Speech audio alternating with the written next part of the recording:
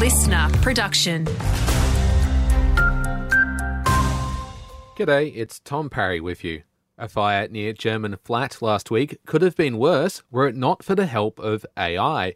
It's been revealed that special bushfire cameras, aided by artificial intelligence, helped spot a blaze that had engulfed a hayshed. 400 hay bales and a forklift were lost in the flare-up, with damages estimated at $90,000. South Australian private schools have recorded the lowest fee hikes nationwide for 2024.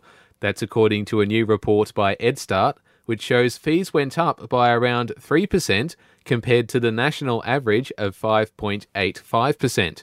It's the third year in a row that SA families have seen the lowest average cost increases of anywhere in the country. An apparent graffiti spree in Robe has drawn the disgust of its local council. Multiple spots have been tagged in the town, including the local supermarket and Mitre 10.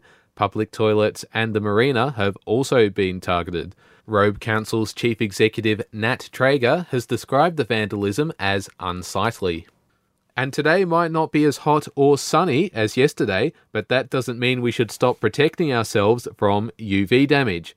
As head of SunSmart, Emma Glastonbury explains, over the summer, the UV levels will reach extreme across the state and even on cooler and cloudy days. So it's really important to cover up using all 5 forms of sun protection. That includes putting on sunscreen, wearing sun protective clothing, and seeking shade.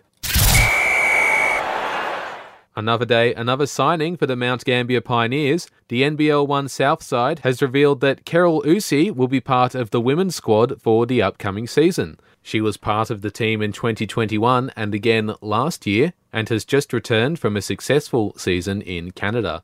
And the Adelaide Crows have an open training session in Robe this morning, beginning at 9:30.